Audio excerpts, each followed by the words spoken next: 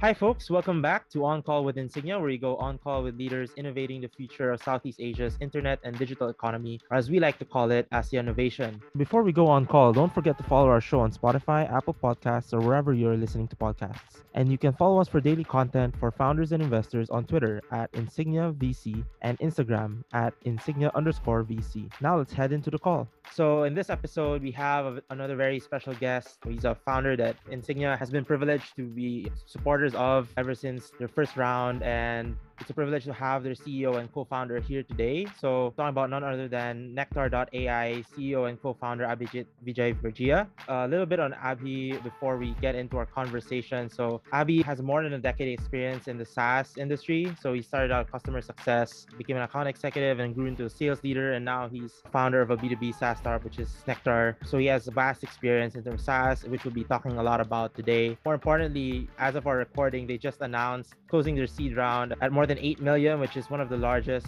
seed rounds for a B2B SaaS startup here in the region. So congratulations to Abby and the Nectar team for that. Really excited to talk more about Nectar specifically and the solutions that you guys have been coming up with, as well as your larger thoughts around SaaS, because Abhi, our guest for today, is also very much a thought leader in the SaaS space. If you could check out his LinkedIn, he writes a lot about it, and he also speaks a lot in different Clubhouse sessions if any of our listeners are in Clubhouse as well. Abhi, how are you doing? Great to have you on the show. Thank you for having me over, Paulo. Great to meet you today, and very thankful to Insignia Venture Partners. They've been our backers from early days. Inglan is a great friend as well. He knew me from past too when I was with another startup and he was with another fund. So the association goes long back, and privileged to have you guys as part of our journey. I'm very excited to be here on the show and happy to share my learning with your audience. I think it's really great that you and Yinglan had already known each other. So I wanted to introduce Nectar first to our audience and sort of give them a background as to how Nectar came to be in the first place. I just want to ask, how did you meet your co-founder Aravind and then come together to start Nectar in 2020 specifically, right? What was the experience like, and what perspective were you bringing into the business, setting it up, especially since you had spent previously more than a decade running a SaaS business as well? Yeah, Arvind and I know each other for 18 years now, wingmates at IIT Kharagpur, where we both studied. We spent a lot of time during college, and then later on, we also were colleagues for a couple of years at Capillary when he was running one of the product modules, and I was part of the initial customer success and product team there. Then Arvind went on to do his MBA. He also did a couple of startups before he joined Zendesk, where he was working on creating a single view of support for a user. He was also running a distributed team sitting in Singapore. He was having teams in Vietnam, Singapore, India, and US. So he was quite aligned with how remote teams and productivity gets unlocked largely for product and engineering teams. I was coming from a background where I had spent a lot of time scaling SaaS. I started in customer success, then spent a little bit time on product to give a lot of feedback that we are seeing in terms of customers' use of the product, the ROI we are generating for the customer. But then the founders in my previous company wanted to hire more salespeople. So they asked me if I would want to give sales a swing. I was hesitant initially, but then I agreed to give it a shot. And then there was no looking back. For the last 7 years, I've been selling professionally and largely from being one salesperson to hiring the next 5 to 10. And then at my peak, I was running around 52 members. And that came with a lot of responsibility. That came with a lot of fast decision making because we're going through hypergrowth phase. So how do you quickly hire salespeople, enable them, invest into sales capacity ahead of time, and then also help make your salespeople more productive? I was also a board member at my previous company. I was elevated to the board of directors there at Capillary. We were looking for predictable and repeatable sales process. That was super hard as well. So all of these problems came by, and then I realized these are global problems. Most B2B sales organizations go through problems around sales productivity. It's amongst the top 2 or 3 priorities for any organization. I shared that idea with Arvind that I'm looking to create something like a Google Assistant for a B2B sales. That was the original thought I had. If Google had to build a product for B2B sales professionals, how it would look like. Or if Apple is building a product for B2B salespeople, what it should be in terms of how it should look at data, how it should analyze the data and then guide the salespeople. So he quite liked that idea, and he was coming from the technology and complexity angle of it, that it would be an interesting problem to solve. And yeah, there was a comfort of working together. So we both decided to narrow on this effort. And yeah, we quit our respective companies. In February 2020, we started Nectar. So that's how it was born. It's pretty interesting how the pain points that you were seeing as you became a sales leader within Capillary Technologies eventually spun out into what Nectar is today. And something interesting that I wanted to ask about is the fact that you guys started in the midst of the pandemic. And one of the effects of the pandemic has been a lot of acceleration in terms of digital transformation for a lot of businesses, and businesses just investing a lot more into their tech stack. Although this trend has been ongoing even before the pandemic, but it just sort of sped up. So, how has this shift impacted the way Nectar got its feet on the ground in terms of working on its initial product? And how do you see the shift in digitalization impacting Nectar looking towards your full launch out of beta in the following year? I think starting the business during the pandemic was the best thing we could have done. When we started in February and the world was closing down in March, we did think a bit that, okay, what's going to happen next? And we are into this uncharted territory. We decided to stay put and just understand the macro trends, talk to users on what is happening to them, because we knew that whatever happens at a global level, the businesses will not stop functioning, right? In order for businesses to survive, they have to sell. So we knew that sales would never stop. We just need to adjust to the new normal as everybody was doing. So one key learning for us was that sales was becoming more and more digital. B2B sales especially started accelerating on the digital transformation side. COVID was the final nail in the coffin where everybody dropped their resistance that was there. Buyers were wanting to move digitally, but sellers were trying to do more of wining and dining in terms of sales motion. But everybody had to move to remote selling. That was phenomenal as a trend for us to observe and unfold in front of us. Because most of our competitors in the sales tech landscape have been built pre-COVID. So these are like 2019 and before. So they have built the tech stack in a very different way. It's not designed or supported to offer a remote experience. We just felt that we had a great shot at building something unique for the current situation.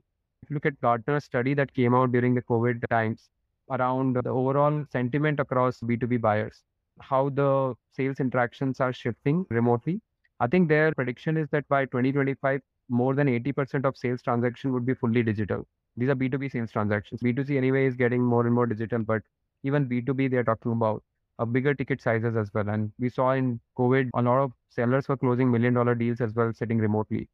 But what that is resulting into is more and more data silos, more and more disconnected tools across different functions. And you don't have that eyes and ears that you can have on the ground when you meet a salesperson and you're able to guide and coach them. You have lack of visibility into what they are doing, lack of accountability with the revenue process, inconsistency with playbook adoption, and in general collaboration. There are a lot of collaboration productivity tools that are coming out for the remote work, but again, they are not custom built for a B2B sales use case. You have to integrate them into your CRM and try to make it work for salespeople. So I think some of these were very unique insights that we got as we were doing our customer development. And it really helped us put the initial roadmap together. And then we accordingly chose our design partners and we started building our product. You pointed out that there are already solutions for sales teams even before the pandemic, but then you guys came in and made solutions that actually fit the current situation and how the situation will evolve moving forward. And so, zooming into that, one of the key features that you talk about often when it comes to Nectar is these playbooks, right? Can you explain to our listeners how exactly these playbooks work specifically towards increasing productivity, and how do they translate into gains for sales teams, especially within this context that businesses operate in now? If you look at any sales organization or any business organization, there is a particular playbook that they follow.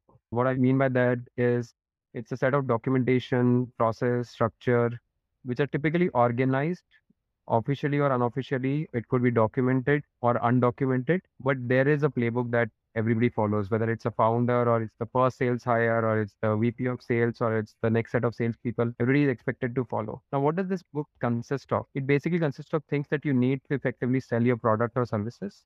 To give you some examples of it, product positioning. How do you position your product into a sales meeting? How do you align your product solution to your customer needs? So, aka the use cases, or what are the typical different talk tracks you can use during a particular type of conversation. If it's a discovery call, it's a demo call, it's a negotiation meeting. Then there are battle cards against the named competitors. There are specific named competitors who are coming out during a sales conversation or a meeting.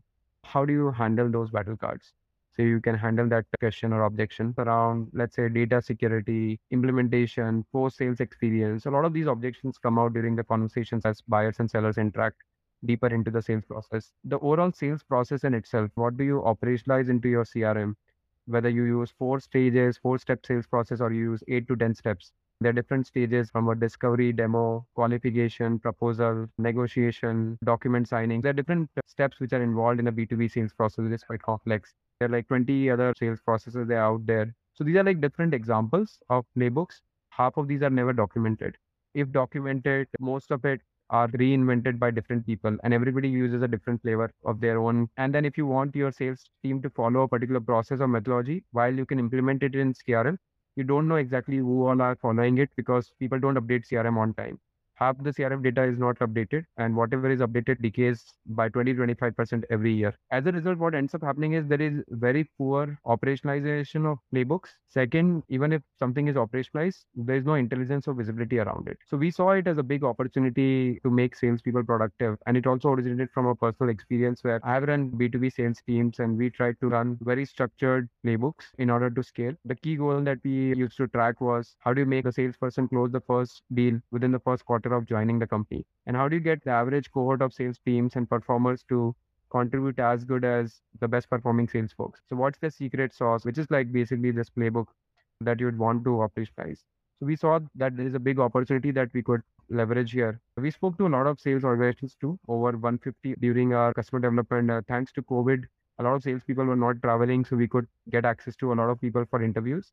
And we understood that over 75% of the organizations were not having proper playbooks in place. Even if in some cases they were having, they don't know whether any change to this would impact their business or how many reps are adhering to this playbooks. We just figured out that, okay, we can get started with providing an incredible playbook intelligence to our early customers. And that was big success. And we could positively impact their win rates and sales cycles and ramp time of their salespeople. So you also mentioned in your first press release back in November last year that most sales tools today work for the organization and make the user work for the tools rather than the tools actually working for the users. Can you explain how this applies into the context of Nectar being a new solution for revenue teams and perhaps share a specific scenario? Definitely. I think if you look at most of the conventional sales tools that exist today, they're built with the buyer in mind, which is the VP of sales or the chief revenue officer or the CEO of the company. Their needs are very different. They would like the dashboard. They would like to look at the summary. Whereas when you're looking at your users, they are generally overlooked. And in sales tools, they are mostly overlooked because the deal is done with the buyer and then the users have to deal with the product as is, and it may not fit into their workflow. It might be too clunky, too complex. The UI is not friendly. A lot of time goes wasted, which happens with most of the existing tools today, which is where we also want to take a differentiated approach. Thinking about the account executive or the frontline manager who's working with these account managers and rolling up their sleeves, trying to win that quarter, trying to win that critical deal in that quarter, that's really important. How we can help them, right? If you look at VP of sales or sales leadership, they have a lot of accessibility to resources, not just tools and dashboards, but also resources will manually extract data like business operations team, sales operations team will generate a lot of data points for them on the fly. But the same thing is not available to a manager or an AE because they also need some of these insights and data points, but they are overlooked and underserviced. We just wanted to build from a user first approach, then a buyer first approach. So obviously, our checks will sign by the buyers, but when they see that their users are more productive and they're bringing more business or more of their reps are successful, they won't mind investing in it. And I'm sure they don't hate their salespeople that they want them to use bad tools or bad UIs. This whole trend is also pointing towards that where new age tools are focused on the users from day one rather than just helping the buyer. So we definitely are looking at that scenario as well. Do you have a specific example of the gains or the cost savings that you're able to give to customers because of that differentiation and focus really on the front line, so to speak, of these different organizations? Definitely. There are two examples I'll give. One is on playbooks, and then second is around our data enrichment side of it. So if I look at the playbooks in general, we've been able to think of playbooks as keeping your salespeople in a particular guardrails, what they need to follow as a process and the best practices. Nectar is able to show this playbook violations or playbook alerts to the users, not just into the system where you'd go and log in into a dashboard, but it's a UI-less thing.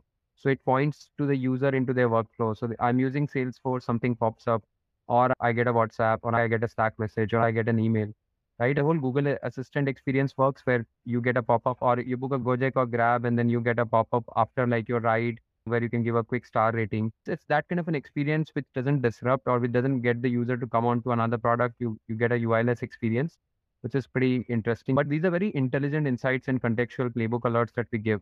So as a result of that, more and more salespeople adopt these because they are into their workflow and they are relevant, so they follow it.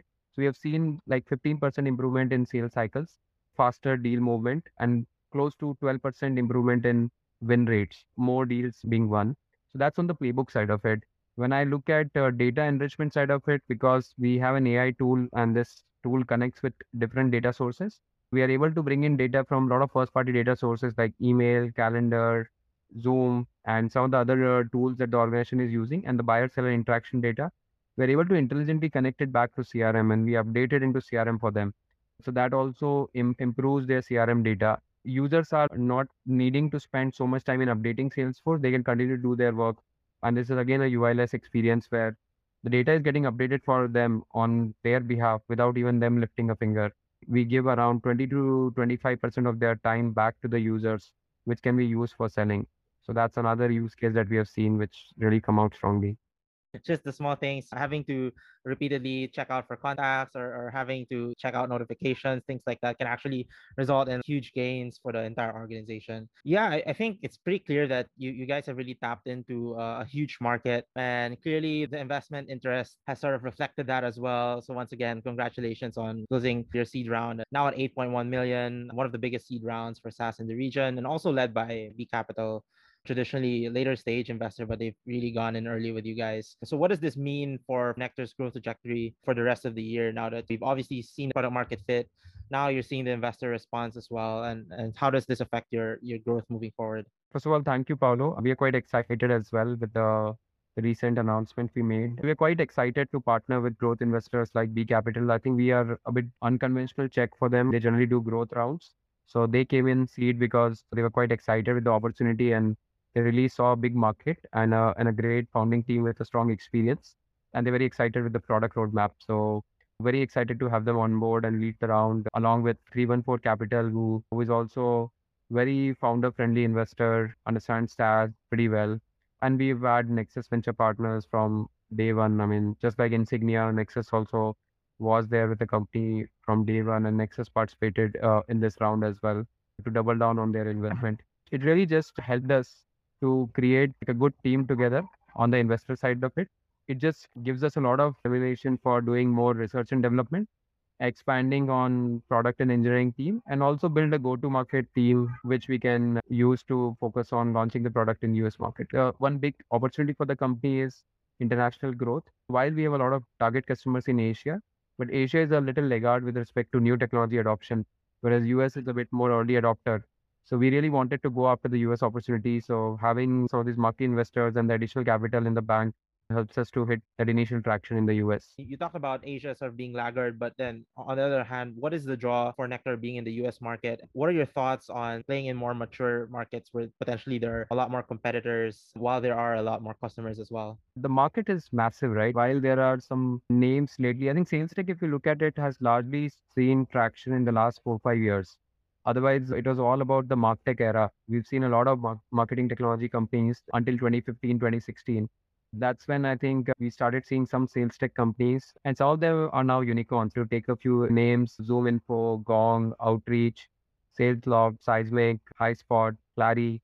I think there are some of these unicorns which are there in sales tech. But if you look at all of their customers put together, the 6, 7 of them, would be a fraction of customers what Salesforce has. Salesforce has more than 200,000 customers globally, predominant market shares in US. So when you look at that and compare the CRM market versus the largely and put all of these tools into sales enablement. So there's a system of record, then there is a system of enablement on top of it. It should be as big as the market as CRM, and it could be even bigger market as businesses continue to grow and more B2B businesses adopt technology. Because CRM is still seeing a massive adoption. If you look at it globally, it continues to grow. Salesforce grows at 22% year on year, even at their current scale. So we see a huge market. A fraction of it is taken by certain unicorns, and they're all playing in specific categories. So, I mean, we're not worried about the competition per se. I mean, if you build a great product solving an important key need of the customer, product market fit happens naturally. So we're quite confident there. The thing that we don't want to miss out on is a delayed launch because US would be a market to lose. Asia would probably be still there for taking. 3 to 4 years down the line, we could still win Asia. And it's not like we're not having customers in Asia or not going to focus on it. But in terms of our GTM investments and outbound efforts are going to be largely focused towards the US market to win that opportunity. And this one thing, multiple players can exist in B2B SaaS. Unlike B2C, where it's winner takes all business, B2B SaaS is about multiple businesses coexisting in a particular sector.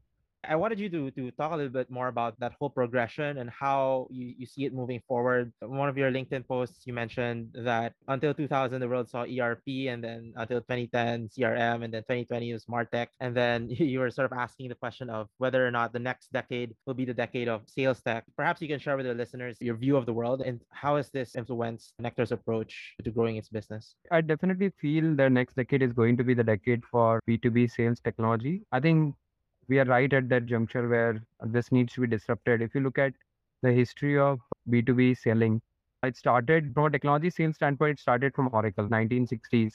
There's the Oracle technology sales process, which is what got implemented in Salesforce. The five of founders from Salesforce are mostly Oracle guys. They started in 1998 and in 2003 or 2004, Salesforce IPO'd. So there was so much of demand to digitize the customer records and do it faster that a solution on the cloud which just did this in terms of capturing record was a big hit because cloud itself was a disruption there, not the work or the use case of recording the contacts digitally, which is what Salesforce did, and they just accelerated the GTM motion and brought it to the world, and you could implement it very quickly. You can try a small user base, we can pay as you grow. So it became very easy for world to adopt CRM. So Salesforce just democratized it for the world. But the thing is, they grew so fast and they've then acquired so many companies and so many products, and they've got into adjacent categories as well. Then HubSpot came in, right, 2005, and they brought in a big revolution around marketing tech. There are so many big players in martech that came out, and it became the big thing how you could generate demand versus reaching out to customers, right? While outbound is still big and important, but inbound is equally big now and is increasingly becoming popular in markets like Asia as well. I think the overall B2B sales, where the process is very complex, was always thought of, I would say, art, then like being scientific or structured or process driven, where a technology can come and help the salesperson be better at their job. I think that was overlooked, and which is what has started gaining traction now. I'm very bullish about the future of sales tech now. It's the right timing as well. It's the right time for a system of data or system of intelligence on top of that system of record that exists to make people productive. The AI use cases have also matured. I think building an AI solution is becoming easier because you have more tech available, more learning and experience out there. A couple of trends I see there is one is I think consolidation. I believe that is going to be there. There are a lot of alpha products. I think Gartner published this 39 rules of sales tech mayhem. I think there's a recent report which you should like read. It just came out, I think, a few days back. It's a similar prediction there where I think consolidation is the name of the game where there are alpha products who are probably going to acquire a lot of other adjacent products or their competitors, which is happening as we see ZoomInfo acquired Chorus, few other startups as well. Second, I believe, is the movement from point solutions to platform. So what happened from 2005 to 2015 was everybody was going after a point solution opportunity because it was easier to do. You'll probably quickly build a point solution and build a 10, 15, $20 million business. There are a bunch of these point solutions that exist in the market for one or two use cases. But as a result of it, they use around 2 dozen tools in their sales tech, which is not possible. It's something which is counterproductive. We basically are seeing a consolidation of tools as well in terms of feature set, capabilities.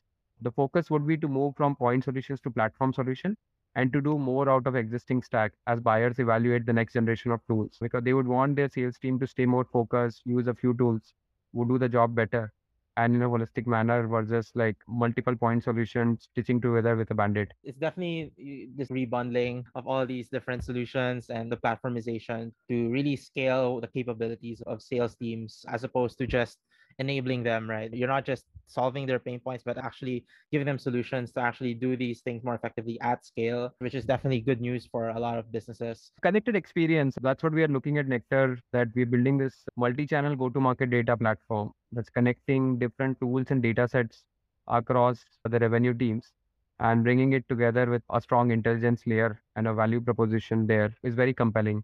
as we talk to the market. Even from the earlier parts of our conversation, you've already mentioned that you've really talked to these different businesses and you did find that customers are demanding this kind of solution and they do have that pain points that you guys are meeting. What is your advice for SaaS companies, especially here in Southeast Asia, that are looking to go global, for example? I would recommend have the global first approach, and that mindset from early days is very important, because once you have that mindset, then you'll start thinking about the users in that market, and you'll start talking to those users. You'll start understanding their problems, their workflows, which are very different than what we see here in Asia. That's important because that defines your roadmap, that defines your solution, that defines your positioning, that defines your go-to-market strategy. The longer you delay it, the worse it gets for you. It's a harder climb later on. I mean, a lot of companies think let's build a 4-5 million ARR business for in the first 3-4 years here, and then we go after the US market or other international markets for that matter. I think then you have to reinvent the wheel, and you realize that the existing product or solutions doesn't directly fit into that market in terms of your distribution or even product use cases and all. So I would strongly advise any Southeast Asian or Asian SaaS company who's building today or in the verge of looking for international expansion to start thinking about it from day one. Second, I would say is focus on the problem. Once you identified the users in these markets, identify the problem that these users care about. So spend a lot of time with users before you build anything. Talk to them, understand what is missing, and then build for that rather than thinking what you believe is missing and build and then try to port split. And of course, once you guys have built out your sales organization and have begun going full force on your enterprise sales, then maybe consider Nectar as well. Definitely, definitely. We are there to help the ecosystem, not just in Asia, but any B2B sales organization who wants to be more productive. On that note, we've been talking a lot about all these serious but still exciting stuff when it comes to SaaS and sales, revenue teams, all of that. But now I'd like to move into our rapid fire round, the most important part of our podcast. It's just casual, short questions, and you can just answer short and sweet answers as well. First up, if you could be in the shoes of another founder for a day, who would it be? Wow, that one is interesting. I think it would be Mark Benioff from Salesforce. I like to be in his shoes largely because I've heard that he runs his business without using a desk. I think he's got this one application he uses on his mobile phone where he's able to manage the entire $25 billion business. So I'm quite curious to see how that can be run. So I like to be him. And plus, he's basically the godfather of sales tech, I would say. Yeah, I think that's pretty interesting running the whole business from your phone. All right, next up. What's the biggest misconception people have about sales tech? A lot of teams think that if you throw money at the tools, it will solve all your problems. Money can't solve all problems, right? Tools that way where you spend money on won't solve all problems. Investing in the right culture, in people, helping them with positive mindset, mental health. I think these are very important aspects, especially for sales professionals, because they undergo a lot of stress in order for chasing their quarters. It's important to create a positive culture and then also have a very high performance culture. So that generally is not taken that seriously compared to investment in tools. And that's the reason why we still have sales professionals and the space hasn't been entirely taken over by AI, right? Because there's still elements of that process which do need that human engagement I for think sure. AI can enable and assist. It won't replace the B2B sales folks. All right, next question. We've all been students once and arguably are always students of life. So what's the most memorable class that you've been in? So I did my first CrossFit class some 6 or 7 years back. I was not in my best of health. I've lost a lot of weight in the last couple of years in trying to balance out my fitness and health along with the work. But yeah, I mean, back then I really struggled. I was overweight too. So I think the first CrossFit class was not exactly fun. It was memorable, but not in a fun way. Yeah. I stopped doing like the squats and lifts and everything. At least you stuck through it and until now you still do a lot of exercise yourself. And speaking of which, you also wrote an interesting article on LinkedIn linking how playbooks for revenue teams can also be applied in terms of exercise. So maybe you could talk a little bit more about that. Yep, I see a lot of similarity between sales and sports. Whatever you do on sports can be applied in sales. Look at professional sports. You need like high performing athletes who are trained, coached, who practice, who hydrate, who follow a certain playbook during the match, before the match. Then they follow a particular rhythm, and then they have coaches who are training and coaching them. I think the same is true for salespeople as well, where high performers really are on top of their game. They practice, they hydrate, they improvise during the game. They also follow the right coaching and advice from the sales manager. Personally speaking, I've been using a few running apps. When I'm running, I've started using some of these new apps. They will guide you in terms of your first 5 kilometer, first 10 kilometers and everything and improve your pace. So you just follow it day by day and it just improves you. And I saw that. So that was also an inspiration for me that if AI or the guided training can be applied into running, and I personally experienced it, or any kind of sports, it definitely can be done in B2B sales as well. Thanks very much for coming on the show, Abhi. Really appreciated you talking more about Nectar and how you came to start this startup just last year, but have seen it really grow ever since you announced your initial round earlier last year. You guys have already a couple of beta customers, more than 200 companies now on the wait list, and looking forward to actually launching to the public next year. So definitely, and thanks for having me over, Paulo. And we're just keeping our waitlist open until end of this year.